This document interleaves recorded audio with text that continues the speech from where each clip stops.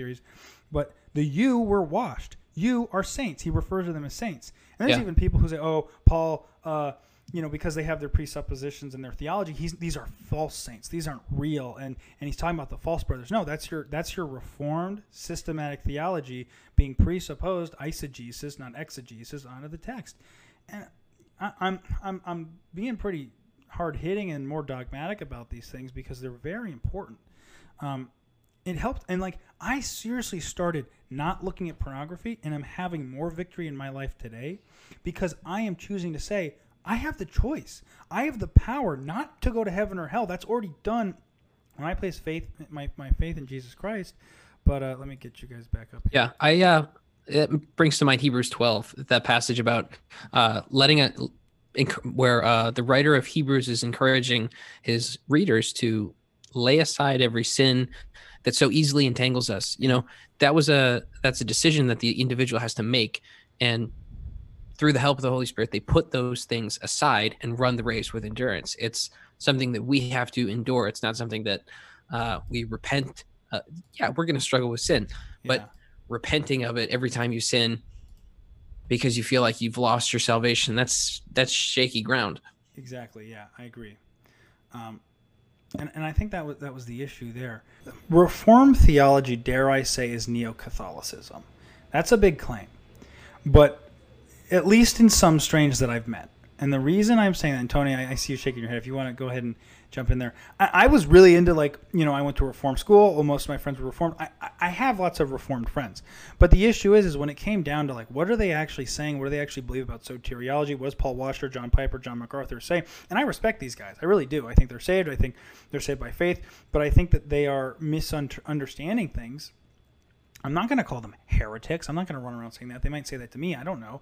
But, I think that they're, especially when it came to, the Catholic, when it says, and it even comes down to, how you interpret things in so many ways. But this slide here, looking at changing their minds about different things to one thing.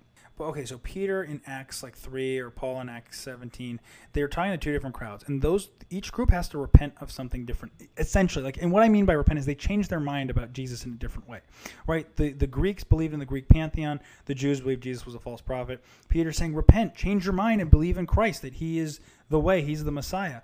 And over here, I think it's Acts 17 for Paul and the Greeks, and then yes. Messed that up. Yeah, Acts 17 and then Acts 3, I think is what you were talking about. Yeah, so for Peter, Acts 3 is over here. I have another slide. It's right here. Yeah, there it is. Okay. So you've got two different, I know. So you've got two different groups. Their repentance isn't the same repentance of like when it says Job, I repent in sackcloth and ashes. The point is repent is not a technical word, meaning it doesn't have the same meaning in every usage or it has different contexts. When we think of repentance, people will say, oh, you need to do penance. That's really what PLM was saying, and that's what Catholics are saying. That's how there's a certain translation of it after the Reformation of the Catholic Bible, and it uses penance instead of repent and that's what a lot of at least PLM, and I won't speak for all Reformed people. I guess I don't want to make too large statements that I don't understand or I'm speaking that isn't true. But in the experience that I had, repentance was a work that I kind of had to do. I had to feel sorry, I had to forsake, I had to stop sinning, and that's what I had to do. But when you read Acts, the repentance that's being talked about, and they'll use Acts 3 something, repent and be baptized, repent and believe. See, those are two different steps. You need to repent and then believe, repent and then believe. Yeah. And I'm like, no. Repent means to change your mind. That's what metanoia means. It's kind of interesting, a little bit ironic that certain Reformed circles, Reformed Baptists or Calvinists or whatever, they want to kind of induce this feeling of sorrow, this feeling of repentance when you know Which what is I mean? what, They're so opposed to it, and in charismatic circles, it's not about feelings, it's not about how you feel, it's not about any of that. That's the sort of rhetoric they use, especially when charismatic Judas teachings are at play. But when you come to issues like this, it's you need to feel like you're sorry. You need to repent until you it's kind of weird because really this is just an act of the Holy Spirit. If you think you are repentant, then you're repentant. Otherwise, what are you waiting for? Are you waiting for God to zap you and make you know that you're clean? Like, how do they determine when you are really exactly genuinely repentant? That's the point. And they would not graduate people from PLM because of okay, someone's yelling upstairs. They would not graduate people because they didn't feel like they were repentant. I'm looking for a slide, I cannot find it, that talks about just that. But what it is, it became very subjective because there was a guy there at PLM who had a big slip up, we'll say. I think, yeah. So this is the slide I was looking for. And Steve Gallagher, was up there teaching. He said, "Oh, I believe he." Why is it all messed up? My slides are all messed up. But he, and he said, "I believe he is saved because he was repentant." And so over here, you'll see. You guys see this slide here? They would say, the work you had to do before coming to salvation was this: you had forsaking sin, returning to God, turning your eyes, turning your mind, turning your feet. So turning it from pornography or sexual sin and turning it to God, and then you can believe. That's a work. That's some really strange work that the whole, and like, you got to look at the thief on the cross and the woman at Sychar, the woman at the well, right? Jesus doesn't go on about how she's living in adultery or this and that. He just tells them, you need the Holy Spirit. You need the water that will satisfy.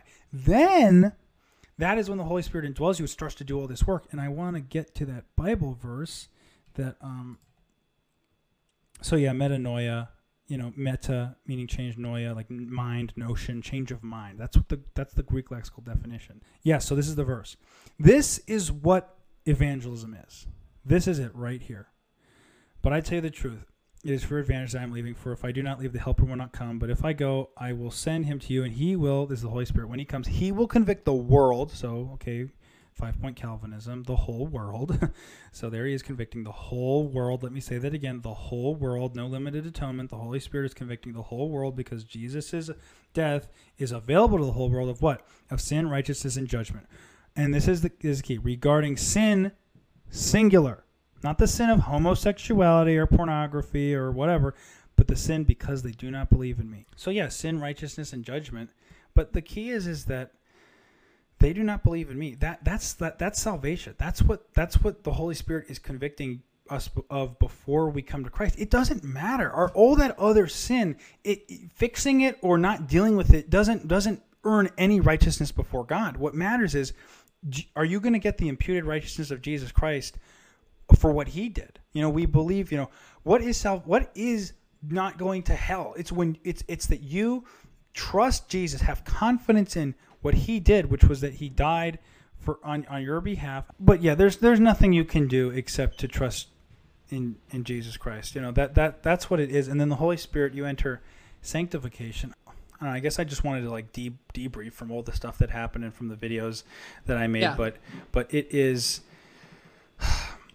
It's a choice. I mean, that's what this all comes down to. You enter, it's justification is conditioned on one thing. Believing in Jesus Christ. So that verse you just had up about the Holy Spirit convicting the world of sin. He does convict us of sin, and we can suppress that conviction. Mm-hmm. Don't grieve the Holy Spirit. Yeah. We have the capacity as Christians to be obedient to the Holy Spirit, to listen to what he is convicting us about, or we can grieve the Holy Spirit. Even after faith.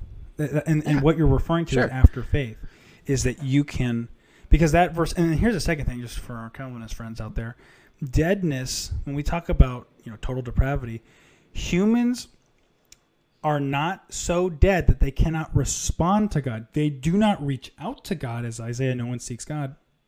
But the issue of Calvinism is that it believes that God has to regenerate you before you even believe. God doesn't believe for you. That is not biblical. And, they talk about the gift of faith, in Ephesians. That's backwards. Faith is feminine, gift is neuter. Those the nouns don't go together. So it's referring to eternal life. That's the gift. But that's important because we talk about response. Even more simply than that, deadness, like you said, is just our inability to redeem ourselves, to save ourselves. We can't do anything outside of ourselves. It has to be Christ. He redeems us. That's what deadness means in Scripture, all throughout Scripture, Old Testament and New Testament. That's it. Yeah, and that's critical because It's hard because it's like when I went to a place like Pure Life Ministries, like you could just see the guys and even some of the women just like, because like people would reach out online and stuff and Was that a men's only group? it was a men's only group, yeah. Okay, so there weren't actually women there. But I worked at the Ark, and they had a little conference there, or they were setting up for a conference, and they had a kiosk there, and people would come up, and I would work with them, and I actually would talk to a lot of the people there, with and like the counselors who were there. We would talk while I was at work sometimes because I would work in the same area. But you just saw people like where do I go? Like they feel like Christians, I believe they're saved. They would. It's like they tricked them into coming. It's like you're not really saved. And I don't even know if they. And that's the thing. I don't think they explicitly understood. But it's like you just saw the desperation of people, and then they come to this camp, and they are abused. They are abused emotionally and spiritually, and it just isn't right. And it's all called you're not submitting. But the way that these people view God, and even Paul Washer, dare I say, and just with some of their theology, love is not love. And this became an issue there. Well, you don't know what love is, Robert. We do, essentially. You need to listen to us. We know what love is. You need to learn what love is. You look at porn. You don't know what real biblical love is. And what it turned into is God is a drill sergeant, and he's going to break you down into nothing so you can do what he wants, and you're nothing. And God's a drill sergeant. Tony, you've been really quiet. Yep, I'm just kind of taking it all in, making some observations and letting you guys kind of have the floor. But I did kind of want to ask a question to both of you. Do you believe that repentance starts with you, or do you think that that's of the Holy Spirit first? Repentance. And if so, yeah. If so, wouldn't that be you making the choice, but God is also aiding in that? Can't both things be true at the same time? From what I understand, God doesn't believe for you. That's what I understand. What I understand is the Holy Spirit convicts, and you have to respond. And your response, and so the hyper-Calvinists is say, no, that's not possible, you're dead. Well, you understand deadness in the sense that you can't respond. So when it comes to there's also repentance when you're a Christian, right? Because they would quote this a lot, the repentance leading to grief. So I'm sinning against God when I look at things on the internet. There are Christians who are like, there's nothing wrong with pornography. Well, they would say that can't exist. Well, so let's say there's a Christian out there who's like, well, what's wrong with pornography? What's wrong with me having an affair? Their conscience is so seared that they are committing incest, like the Corinthian church. So repenting means they change their mind. They experience grief. They're like, wow, I am godly sorrow. I'm doing something wrong. I changed my mind about this. And so PLM kind of conflated this all together, and they wanted you to have this like emotional breakdown essentially. And then they'd say, we don't preach repent. We don't preach like an emotional thing, but then they kind of did. But repentance is something you do. You act like, and sometimes then it does talk about, and God might grant them repentance, So there's a verse in like Acts 11:18 or something like that about granting. Yep. So then even to Gentiles, God has granted repentance that leads to life. Yeah, and so I think that there's a way of understanding those things that doesn't result to like a Calvinistic, hyper Calvinistic, I'll put it, or a repentance theology or whatever Catholic way of looking at something. So that's kind of how I would look at things. Andrew, any thoughts? Go Ezekiel 18:30 and 32 comes to mind, and it's the Lord speaking, and he says, repent and turn away from your offenses. Then sin will not be your downfall. Rid yourselves of all the offenses you have committed and get a new heart and a new spirit. Why will you die, people of Israel? For I take no pleasure in the death of anyone, declares the sovereign Lord. Repent and live. And then it goes on. It just has that sort of language of repent and turn away and believe and be obedient. So I would say to your question, Tony, I think repentance has to come before regeneration. I think there has to be that conviction. I think conviction precedes repentance, but if you suppress that conviction from the Holy Spirit, then you're not going to repent, and so you won't be regenerated. Well, repent. It's when you believe, you are repenting, because by believing, you're changing that's what the word means. It means to change your mind. And so whether you're changing your mind about sin in your life as a Christian justified, or you're changing your mind about Jesus as someone who isn't justified, and then being justified because of that, it was once put, repentance and belief are two sides of the same coin. By believing, you're changing your mind, right? Jesus is just a man. He's just a mythical man of the past. No, he's God, and he reconciled me to himself through his death on the cross. That's a repentance. It means to change your mind. So it's a human action. It doesn't, but I think it's meta something. It's referring to emotional grief, and that's what Judas did after he betrayed Christ. Jesus. But he never repented. But believe it or not, Judas felt emotional grief, went and committed suicide, but he never changed his mind about it. So it's interesting that the emotions, they factor into things, but that's not what, like, God is looking for you here. You're going to change your mind about this. So yeah, and I don't want to sound too dogmatic. I know there's a lot of emotion still, and I have to really practice forgiving Pure Life Ministries, and specifically the guy who was my counselor. Put counselor in quotations, but it is really hard. And I had dreams about that place every night almost for a month after I left it. Just, them, because they put me on a talk fast, so I couldn't talk to anyone. No one would talk to me for a month. So it was a scarlet letter, which is really a sign of abuse and operating. That's crazy. Well, and it is to you, but when you're there, it's normal. And I realized, just like wearing masks in a culture, how easy it is to normalize things that may seem insane. You walk into a bank now with a face mask on, and that's normal. When if you did that before, that's not normal. We're going to call the police. Different world, see? But when I was at PLM, they would put talk fasts on guys, and they did it to me for a month. They did it to another guy for a month. They did it to another guy for longer than that, and I saw broken men. I've never seen that in my life before. It's and really what it is they're doing what the military does, to break people down so they can follow the drill sergeant. But in this case, the drill sergeant is God, and they didn't do anything physical, but it was all emotional, hard labor. There was a lot of hard labor, especially if you worked at some of the jobs that they had. But their God was a drill sergeant, and I've never seen men empty and thinking that God made them to just be empty vessels. And that's the thing. A lot of these Christian songs, we're just vessels of earth and clay. Let Christ live in me. I'm nothing. Let me just deny myself. I'm nothing. This self-destruction theology. God isn't into self-destruction, but when you understand what Jesus did on the cross, when he laid himself down for you out of an act of love, you do the same for him. It's a choice. That's not what salvation is, but it's part of sanctification. And so it's just interesting because God didn't remarkably and wonderfully make you, as the Holman Standard Bible puts it in Psalm 137. He didn't make you amazing. He didn't carefully knit you together just so you would be destroyed, so he could, like, the God can conform Christ in you like you're some amorphous piece of Play-Doh that God wants to just, use.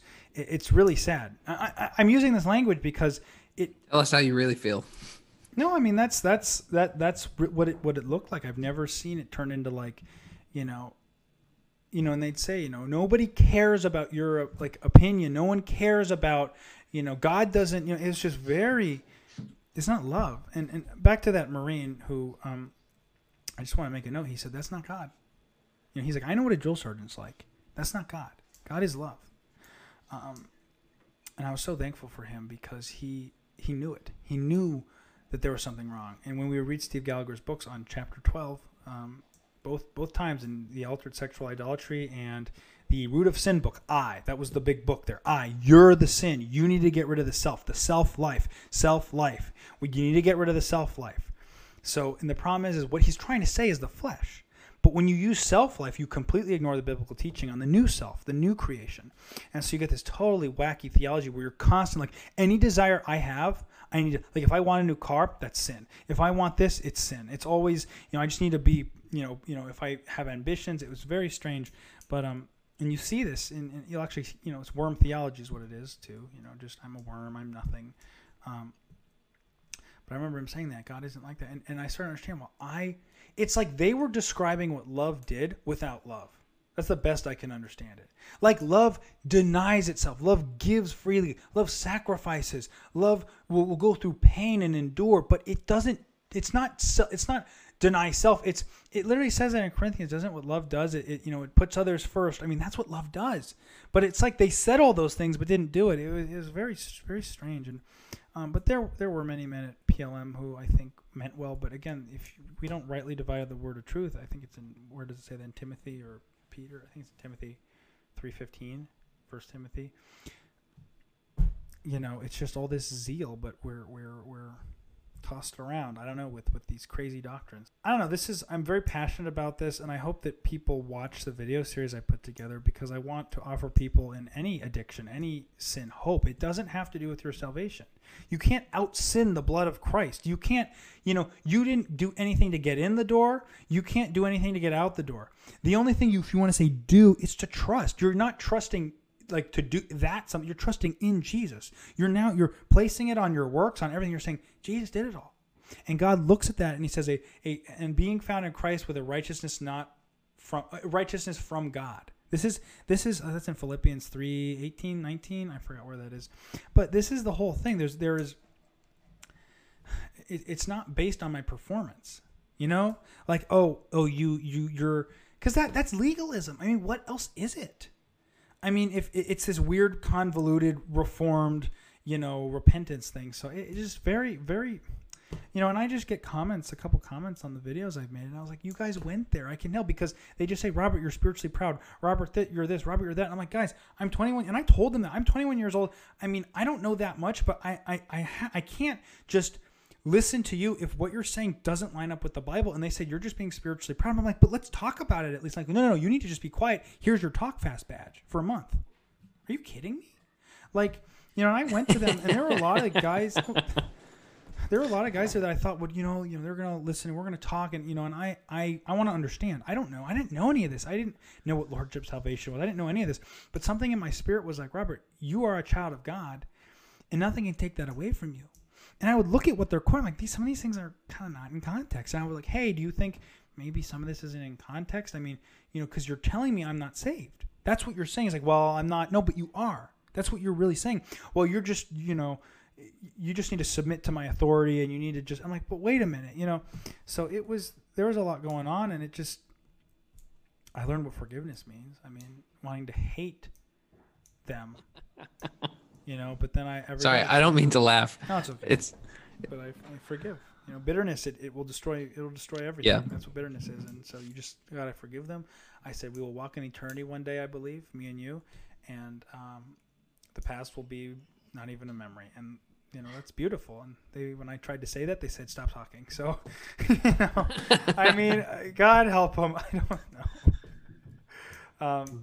Serious stuff. I mean, we look at the world, sexual addiction, all this stuff. I mean, the internet, VR, the phones, kids getting phones younger and younger, screen addiction. I mean, we're going to deal with this in the next generation. I'm just passionate about it because I'm finally seeing victory in my own life. And I know, Andrew, we've talked about that in podcasts before. This is important stuff. And, I want, this is a resource. I just want like our videos and things that we do to like reach people and, I don't know, just hope, to get biblical clarity on what this is, because sexual addiction, pornography, these things, huge problem. And it's only going to be bigger as things go forward. As people realize the lies, that what the godly design of what marriage, sexuality, how these things work, how beautiful it is, the way God designed it, how, everything else is in an ordinancy, out of order. And when you use a hammer to try to dig a hole, it's not as effective as a shovel. If you understand what I'm saying, it's out of order, out of design. It wasn't made to do that. And so when you're using your body self-focusedly, viewing internet sexual content, that's not how the body spiritually was designed. And secondarily, when we don't understand the spiritual component of sex anymore in this culture. Sex is a sport, but in reality, you are joining yourself spiritually, soulishly, if I can say that, to another being. I'm not sure how it works, but there is since we live in this evolutionary, naturalistic, atheistic world for the most part, in the schools, secular humanism's taught, by and large, we deny the spiritual. And so we've got people believing they're animals, acting like animals, and wondering why you aren't an animal. So this is why things aren't working. So just some thoughts on that. Yeah, jumping off from that, and then they wonder why their lives feel empty, or why there's so much depression or anxiety or things like that. Like they look at this world from a totally materialistic standpoint. Mm-hmm. That's what's taught and that's what's promoted. They don't see that there's a spiritual component to life, or if they do, they don't really, I don't know, they don't dive deep into that. Yeah. And it's sad. It's sad. I've been there. We've all been there to an extent, but I was really there. Oh no, especially with just like, someone was saying idolatry, which is greed. I think it says this in all over the New Testament, Ephesians 5, it talks about it in Ephesians 5, but idolatry, and it links greed to idolatry, which I think is interesting. So I am participating in idolatry when I, look at something, or like we can, whatever we devote our time to, but I just think God is the only infinite thing that can satisfy that infinite void. And sex or drugs or the newest and coolest car or whatever, it doesn't satisfy. So anyway. What's your takeaway? Final words is this. Yeah. There's one thing that the unbeliever does. It is to trust in Jesus Christ, God himself. When you trust that he died in your place, he reconciled you to himself through his death. That is salvation. At that moment, God looks at you and says, you're righteous.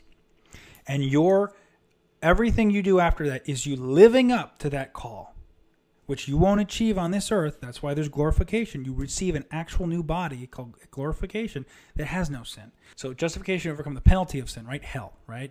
Separation from God. By the way, hell was never created for the humans. It was created for Satan, but we align ourselves to that.